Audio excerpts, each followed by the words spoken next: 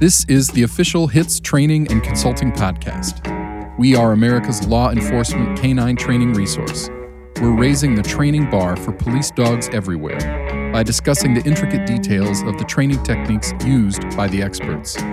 HITS Radio is merging the training world with the real world. You've been there. We've been there too. Welcome to HITS Radio. I'm your host, Jeff Meyer. Today I have part 2 of my interview with Mike Ritland. If you didn't hear part 1, you might want to scroll back and listen to part 1 first. But we'll jump right back in. We were talking to Mike when we left off about his assignment, his first team that he went to after SEAL team training. So we'll get back right to it here, and I hope you enjoy this episode. This was before 9/11, wasn't it? Yeah, so when I checked into SEAL Team 3 in the spring of 98. So at that time, there wasn't as much, obviously, going on around the world as there was a few years later. But you guys were still activated quite a bit. I think you did. I mean, you were probably bouncing around. Stuff that we didn't even hear about on the news, I would imagine.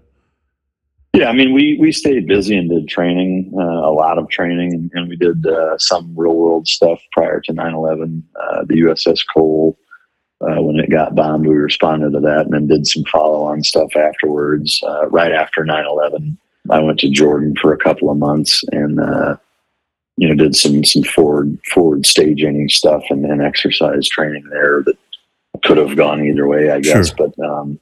But yeah, the prior to 9/11, there was definitely a difference in terms of the mentality and kind of how you viewed where our place was militarily and national defense wise. Still busy, still a lot of training, still took it seriously, but without question, when 9/11 hit, it was a game changer for all of us in terms of how we viewed our jobs and what we were going to be doing. It got real serious real quick. I can imagine. Where were you on that day? So I was at SEAL Team 3, in between platoons. Like I said, when they did that reorganization thing, that just kind of shuffled our deployment schedule a little bit. So I came home from a deployment in February of 2001, and then we weren't scheduled or slated to start our next workup as a team, all of our platoons at the same time until January of 2002. And so we all went to a bunch of different schools. I went to Intel schools and photography schools and, some other Intel schools that I can't talk about. Yeah. And actually leading right up to 9/11, I actually was on one of the same flights from 9/11 the night before. September 10th, I flew from the East Coast back to San Diego. Wow.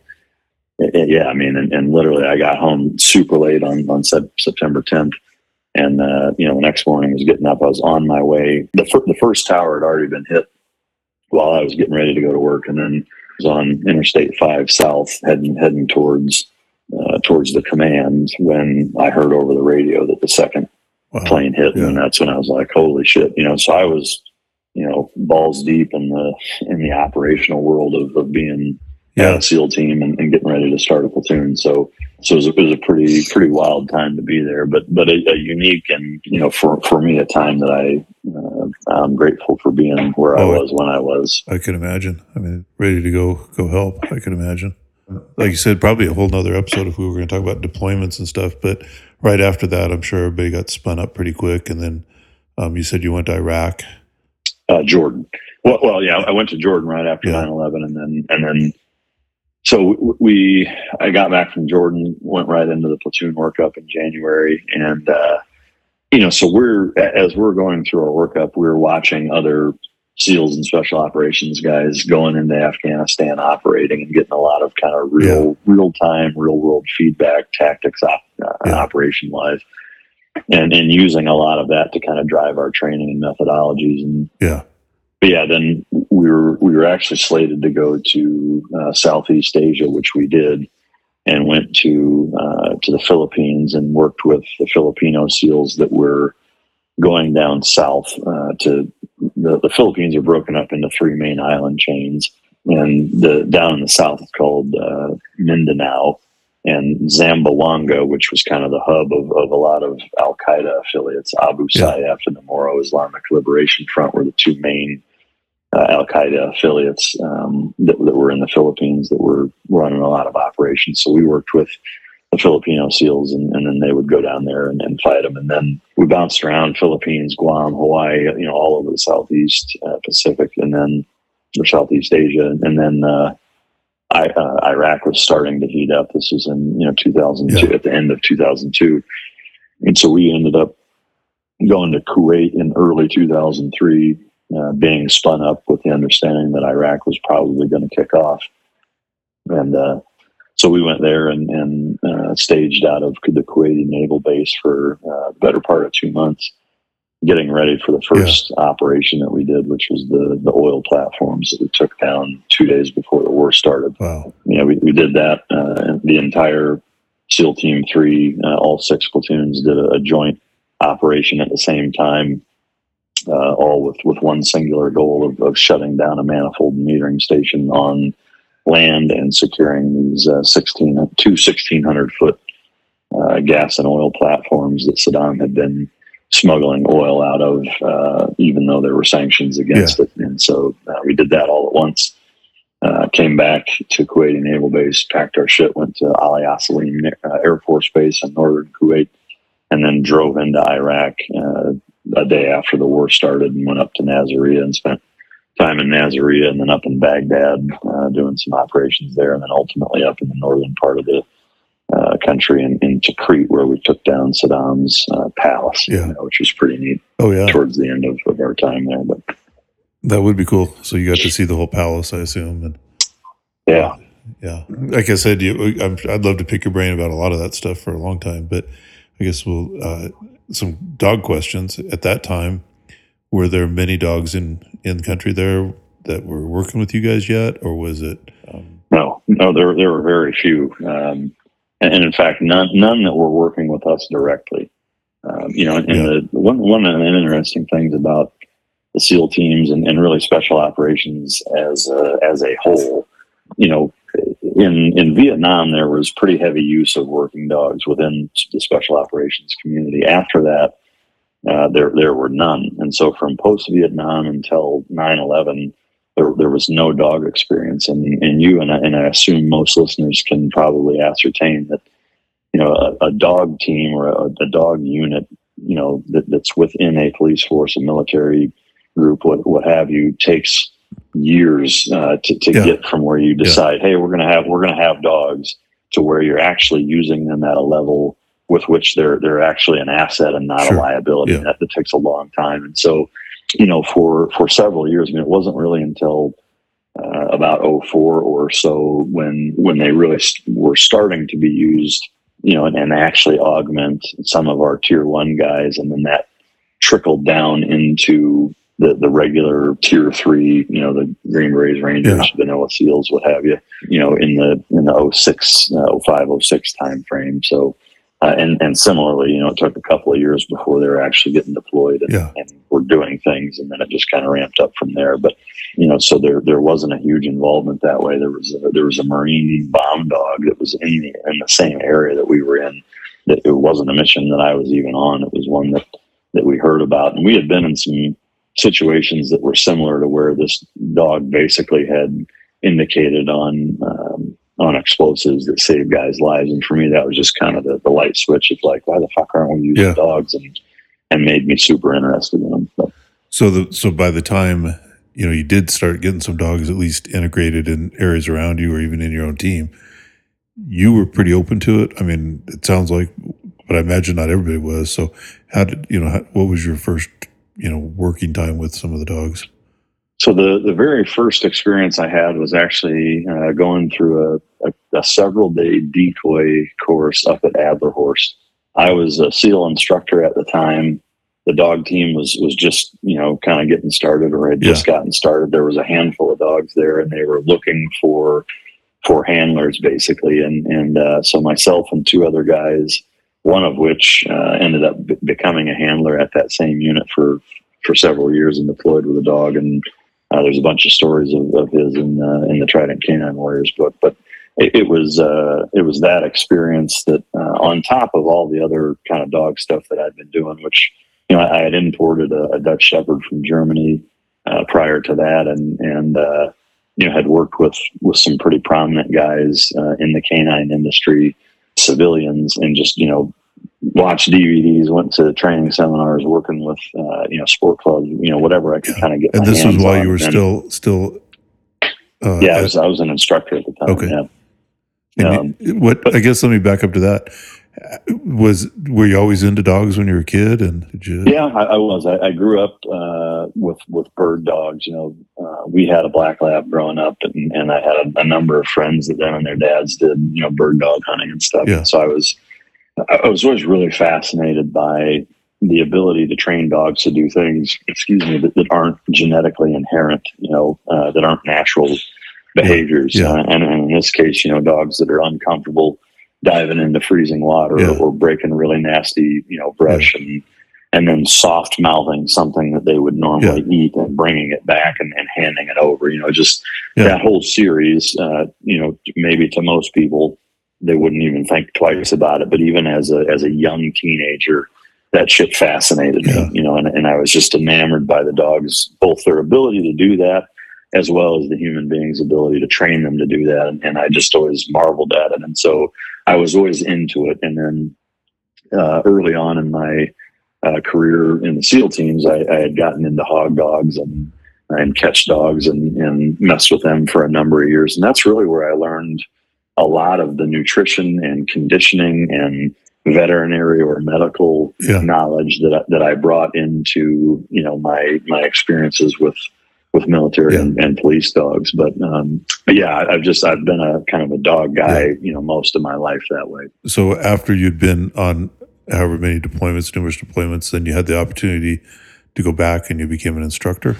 Yeah. So when I came back from Iraq, I actually went to the advanced training portion. The thought process was, hey, we've got guys coming back from Iraq. We want them working with. Once you graduate BUD/S, you go through. Back then, it was called SEAL Tactical Training. Now it's called SEAL Qualification Training. But it's about a 3.5-4 month advanced training portion that you do between BUD/S and go into a team to bridge the gap of being a new guy that knows jack shit, and being a SEAL team guy. And so they wanted those of us coming back to go there and talk about and teach, what we had learned in real world stuff and whatever. So I did that. I was there for about a year, but I got valley fever, which is a fungal lung infection where I lost about 40% of my lung capacity. And so because of that, I was in a bit of a precarious spot, and that it was recommended that I get medically retired by the infectious disease captain at Balboa Naval Hospital. And I asked him, hey, is there a way that we can not have me medically retired and just stay in? Because at that point, my first child was on the way. I didn't have a college degree. I had planned on staying in and being there a while. I had no real plan B. And so the Master Chief that I worked for at the time basically just worked a deal out with the BUD/S Master Chief and sent me there for my remaining 3 years in the Navy. And then that's the time that I spent as an instructor. So there I went to night school and got my degree at the time, ironically in criminal justice, which I'm sure a lot of you guys can relate to. But I wanted to have something, as well as just kind of a plan to get out and all that. So got the degree, spent 3 years, had 2 kids, and then punched out after that. What were you thinking for a plan when you got out? Were you thinking about being a cop or anything? Or no, the dog thing was always the long game goal. It was just, what do I need to do between springboarding out of the military and actually doing that? So that's when you probably started meeting some people. Southern California is a good place for even dog train, civilian dog train, go to At the Horse and yeah, absolutely. So I spent that time there, doing everything I could, and like I said, I went to the At the Horse thing, and that the same, the West Coast Multipurpose Canine Program offered after that, said, hey, we'd love to have you come be a handler. Would you do it? And at that time, it was a really tough decision to decide either, stay in and be a handler and go deploy with a dog, or get out, start my own company, and go that route. And that was a big fork in the road. But for me, the biggest factor of that decision was my uncertainty as it related to me being able to actually augment the community from a health standpoint. Is that I was not that confident in my ability. Sure. Considering when they tried to medically retire me, it was, I didn't feel good about, going back into that environment and potentially putting, the brotherhood, if you will, at risk of not being able to fucking do it, And so I said, difficult decision, I'm sure. It was.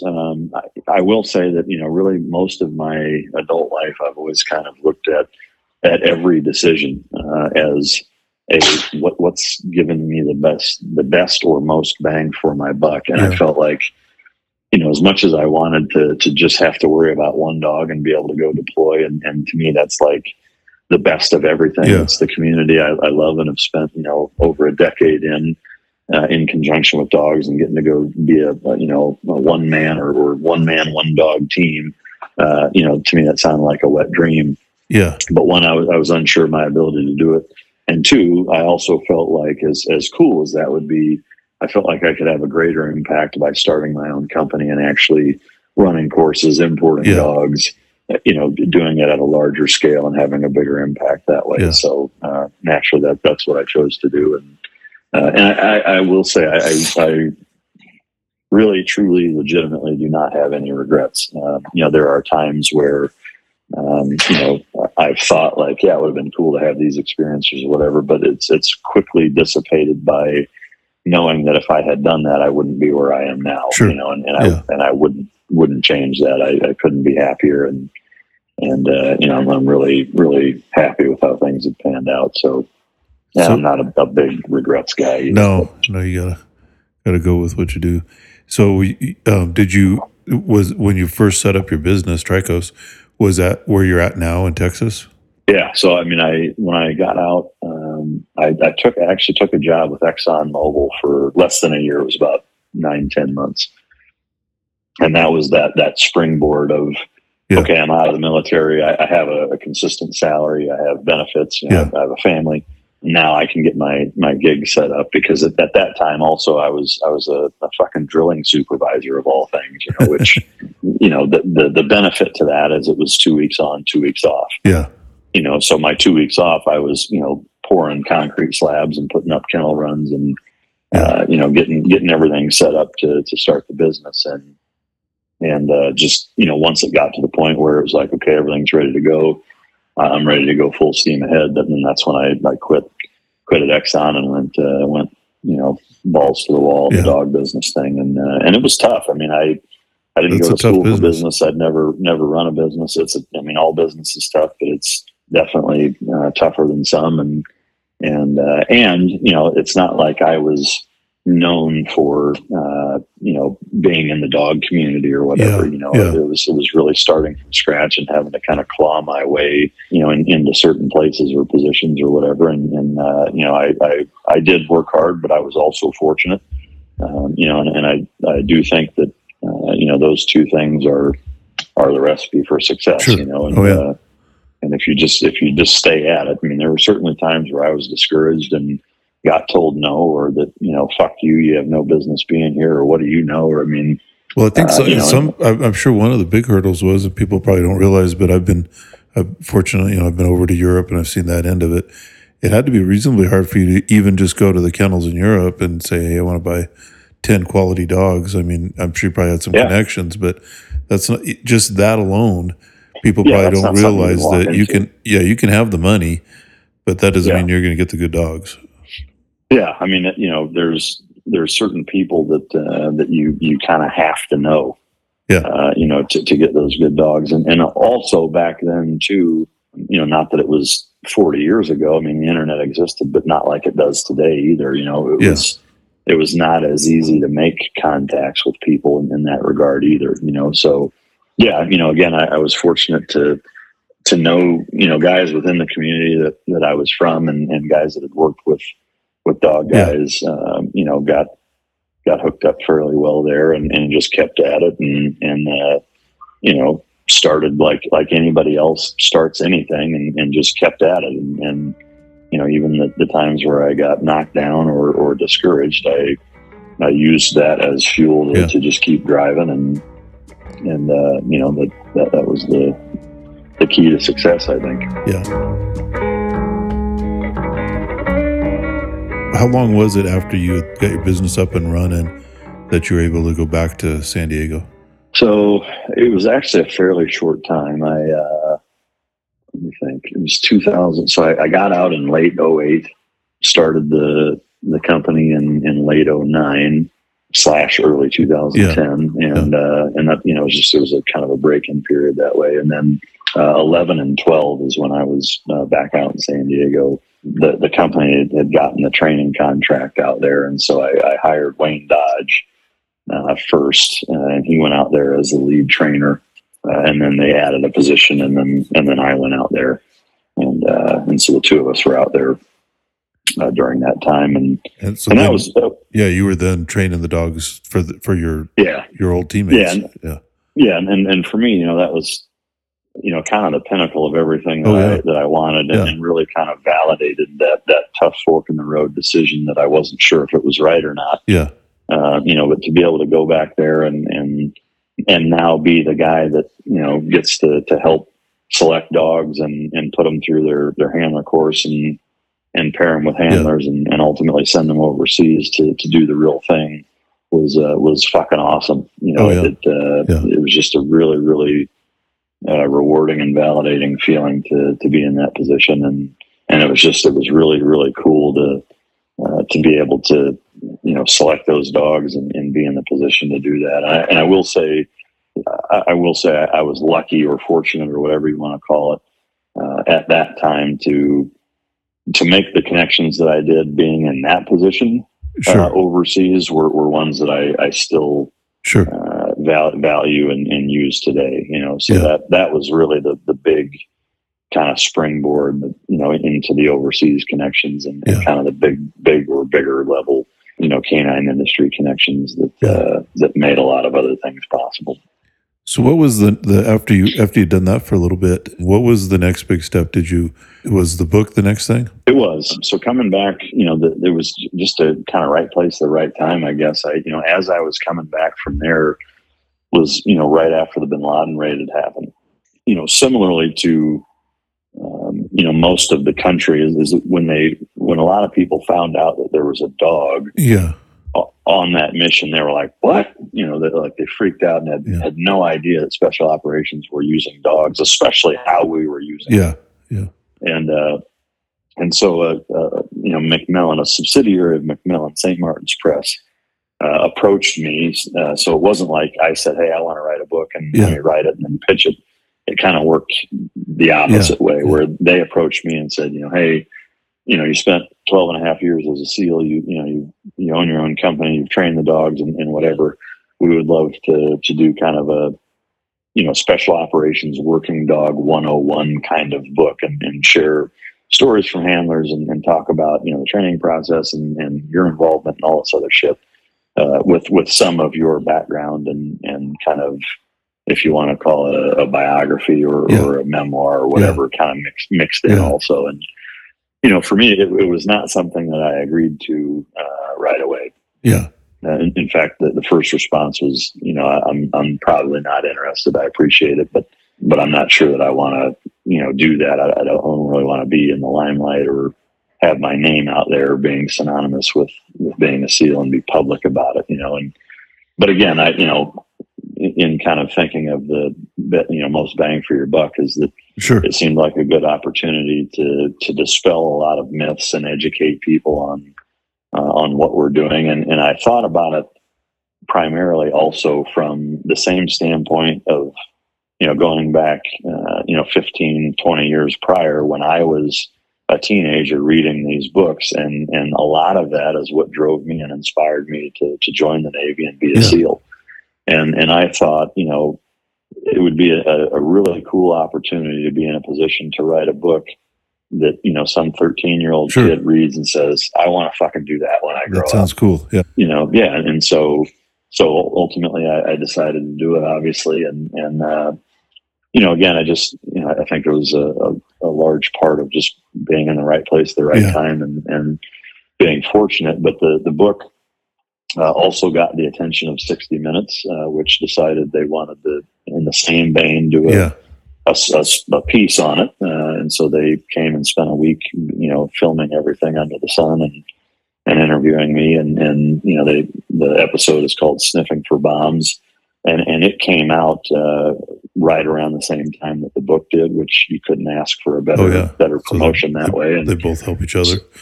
Yeah, so the book, was on the New York Times list, and the episode did really well, and that kind of catapulted everything. I can imagine that I had going on, as well as the Warrior Dog Foundation. At that point, we'd already been taking dogs for a couple of years, and it just all kind of fit together like pieces of a puzzle and made sense. And then, so I'm sure you're familiar with Scholastic, the book program, the little handouts that they give kids in elementary and junior high.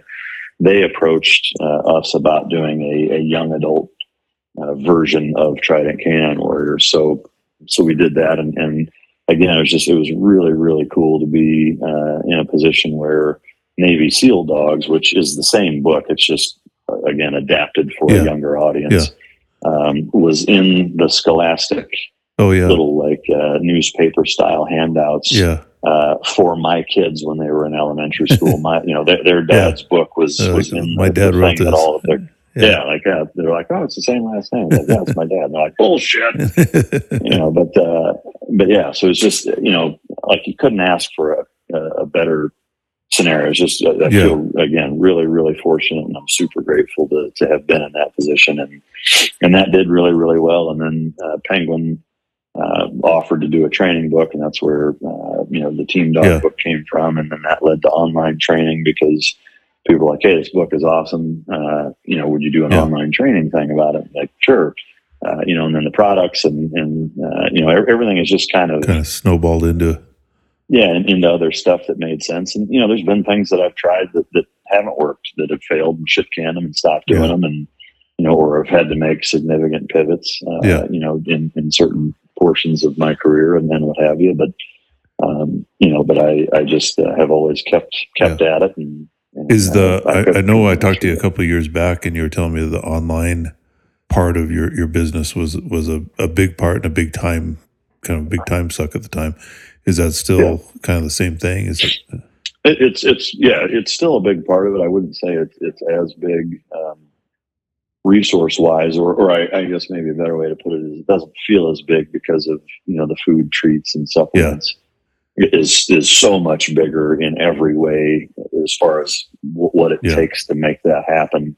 That it certainly makes the online thing not feel like it's nearly as bandwidth heavy, but it's still plugging away, and I my involvement in is getting into the forums every Monday morning and answering questions and interacting with the subscribers and helping them with their dogs. So from a content standpoint, I mean, you can always add stuff, but for the most part, it's kind of like that. There's only so many different ways you can say the same thing. And so, that and in conjunction within the forums, like so many questions have been asked. The forums by themselves are a treasure trove of information there, because there's other subscribers and clients or customers in there that get in there and answer questions or share their experiences and even share videos and stuff. So it's really, really neat to see the community that's been built. I mean, it'll be 5 years in August that I've been doing it. So, it's neat to see, 6 years. I've been doing it 5 years already. So 6 years in August.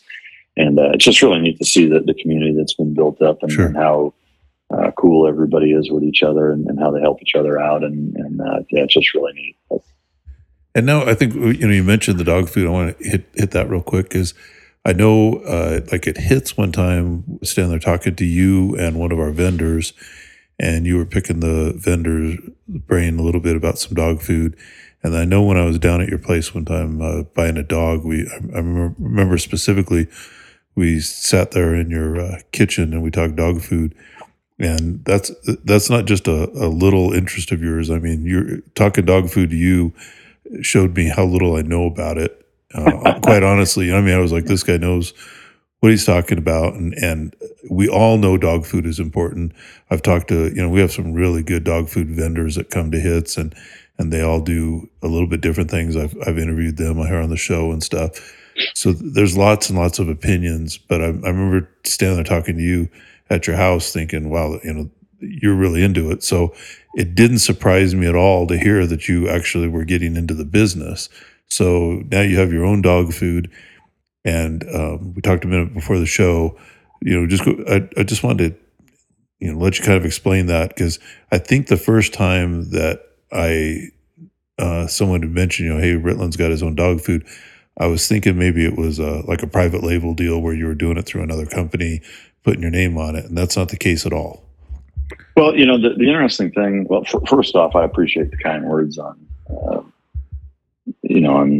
your thought process in terms of my, dog food knowledge. But for me, it's stemmed out of necessity, and really no different than, taking anybody that's listening to this, whether you're police or military, first responder, whatever. You know that your fitness and nutrition plays a massive role in your performance. It's most of it, frankly.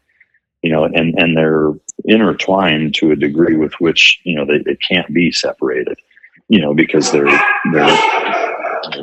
couple of hounds saying hello. Right if there's only a trainer there that could help with that. The best part of that is that, they're probably barking at nothing. No. Yeah. Oh yeah. But the importance, just like with a professional athlete, and let's be honest, the canines that go out, just like first responders, police, and military, are essentially professional athletes. Sure. Their ability to perform, has their life resting on their shoulders about it. So it's really, really crucial that that you both fuel that individual properly, as well as train them properly. And just like with, say, a high performance vehicle, if you put shitty fuel in a high performance vehicle, it's not going to run very well, And so one of the frustrations that I had in being in this industry for a couple of decades now is that, you've got all these different units and all these different dog food companies and supplements and treats and everything else, that most of them suck. Most of them do not have the dog's best interest in mind. And ultimately they're using, shitty ingredients that have little or no oversight by AAFCO, and so you've got this kind of shitty mix of big greedy corporations that when a good dog food company does come to market and does have a really good product, within a year or maybe two, they're offered to be bought out by one of the big players, and then they switch the formula, and now it sucks and is no better than anything else that you can find everywhere. And that's frustrated me for a long time. And I've tried everything, and I've manipulated formulas, and worked with different companies trying different things, and I also, not just with my own personal dogs or dogs that I've worked with, or protection dogs that I sell, or even client dogs, making recommendations where there's, at this point, tens of thousands from a subscriber standpoint that ask my recommendations on certain things. But then there's also, hundreds of retired dogs that if there's a group of dogs that gives you a better mirror for how good or shitty a nutrition program is, it's them, because they're edgy. A lot of them are old and broken. They've got, training baggage. They're in a kennel environment. Like if there's a test for nutrition, that environment is fucking it. I never thought about that, but you have your own lab right there. Yeah, I've got, not that they're guinea pigs. No, but the fact is that I have to feed them. And especially, Texas isn't Denver. But I will say that it gets miserably fucking cold here. It's that way right now. It's like 9 degrees with the wind chill right now, and so you have to stay on your game, your A game, and what works and what doesn't. And one of the most beautiful things about a kennel full of 30 retired, angry, pissed off dogs is that there is zero placebo effect the way there is with people.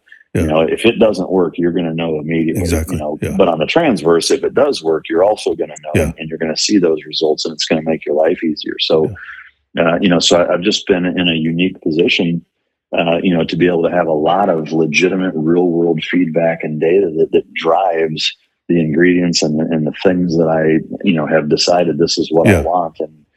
And most of it is bringing up the fat content significantly. It is not focusing so heavy on protein. Yes, it needs to be at a certain level.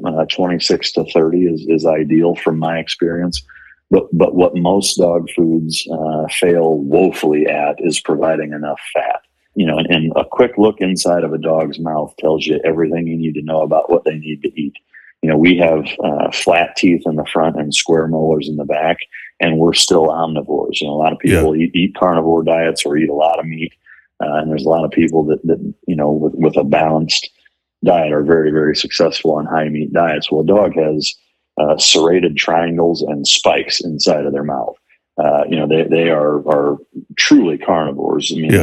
Yes, will they eat ketchup and McDonald's trash and potatoes and rice and everything else if you give it to them? Of course they will. They're opportunistic. Yeah. But biologically, they're set up to eat whole, raw, dead animals.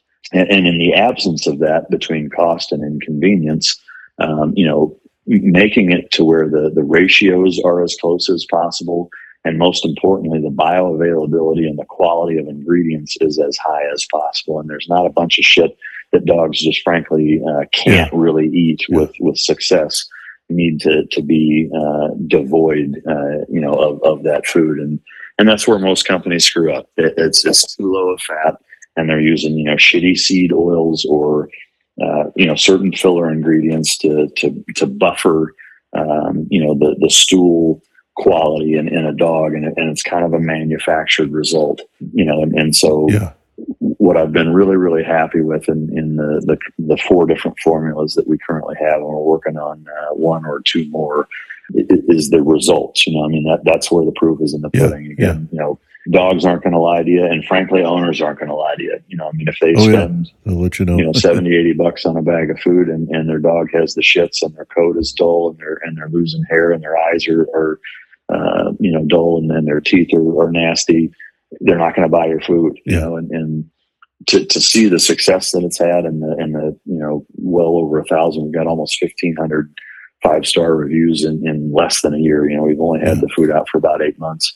And, to see the results that people that don't know me from anybody and bought the food based on an ad or because somebody recommended it to them, or they saw a dog with a really pretty coat and they're like, wow, what do you feed the dog? And they tell them, and just seeing that kind of organic, steamroll or cascade of word of mouth is really, really validating and rewarding. And it makes the several years that I've spent over the last several years kind of putting all this together and trying a lot of different things out, really, really worth it. And it's awesome to see. And, for me, like I've already had companies try to come in and say, hey, what do you want for that? And I'm not doing it.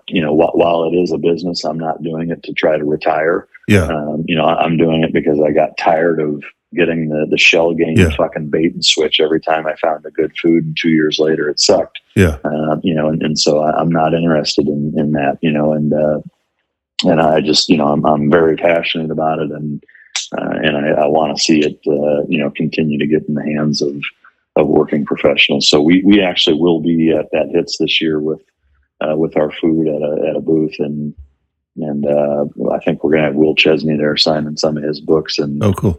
Yeah, it's something I'll throw it out there that, for the people who are coming to HITS, stop by and talk to Mike, because I guess I don't think you'll take offense if I called you a dog food geek, because I've read labels and I've talked to people about them, but you definitely know your stuff clearly. And like we talked about before this show, starting a dog food company is no joke. So this isn't just putting your name on a package. To get to where you're at, I'm sure there's a lot of business acumen to the back of this, along with all the research and everything. So I applaud you. I know it's a huge undertaking, so I think it's awesome. I like seeing people I know, be able to take on, a huge project like this, and I'm glad it's going so well. Yeah, I appreciate it very much. I appreciate the opportunity to talk about it and be at HITS. And it's been it's been really, really fun for me to get into that next phase of a part of the industry that is such a big part of it, and one that I have had headaches with for years, and finally get to a point where I'm really happy with what's going on with it. That's fantastic. I will say, just as a quick plug, it's called Team Dog, or Fueled by Team Dog. It's available on Chewy, and I don't know when this is going to air, but it'll be available on Amazon also, as well as just MikeRitlandCo.com. But there's 4 different formulas that you can get. Basically, there's 26 protein and 20 fat, and 30 protein and 26 fat of either chicken and sweet potato or salmon and herring meal, of both of those 2 protein and fat combinations. So the salmon and herring meal is admittedly my favorite from a coat quality standpoint, and the omega profile. It just really works wonders, and we've seen so many really, really good results with it that if you do have a working dog, especially if you're struggling keeping weight on them, or they shed a lot and their coat sucks or whatever, we've had just droves of people that have switched to the 30 protein, 26 fat salmon blend that are just blown away by the results. So I encourage you to try it. And they can find that on your website also, MikeRitlandCo.com. Is that? Yeah. They're on Chewy or on Amazon, and we also have treats that similarly, like, there's no bullshit. It's just chunked up, dehydrated animal. Yeah. Whether it's salmon, beef, or turkey, we have rolled salmon skins. We have these beef esophagus that look kind of like and act or perform kind of like the bully sticks, but they're cow esophagus, so they're not quite so hard, and don't risk fucking the dog's teeth up the way the bully sticks do. Yeah. And then we've got supplements too. That there's a digestive formula, which I highly recommend for everybody, as well as the skin and coat and the hip and joint formula if your dogs need any of that. But I don't just sell it. I mean, every single dog at the kennel, all 30 of the retired dogs get all of that. There's a duck topper also that you can put on top of the food that's worked really well too. That's why I kind of mentioned too that, I mean, I personally know that this is a passion of yours. That you didn't just throw your name on it. This is all my dogs get it. Yeah, there's a passion there. So I think it's fantastic, and I hope it kind of blows up the way all the other things that you have seem to touch. A lot of things go very, very well. So I'm sure it will, and I'm looking forward to seeing it just get bigger and better. I appreciate it very much.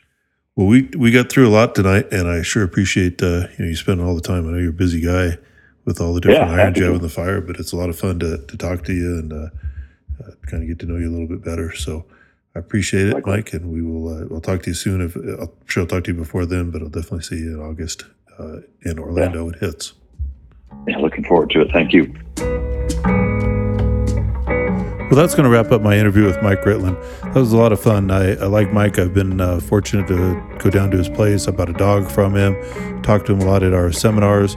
Wealth of knowledge. So if you want to talk to Mike in person, come to HITS.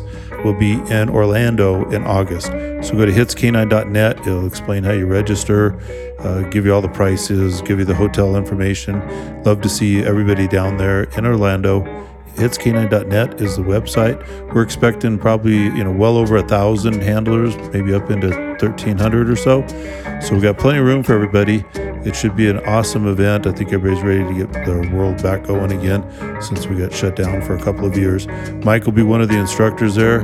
Teaches a great class. You'll be able to check out his class, as well as you can go by his booth, talk to him about his dog food, and talk to him about any other kind of training. So we've got a lot of great instructors coming this year and a lot of great vendors. More than 80 vendors will be there. So anything in the industry that you want to put your hands on to see equipment-wise that you want to see or meet dog vendors, whatever you want to do with the vendors, they're going to be there. So we have about 80 plus great vendors. So hitscanine.net for any information about the seminar. Hope everybody has enjoyed this episode as much as I did. Thanks.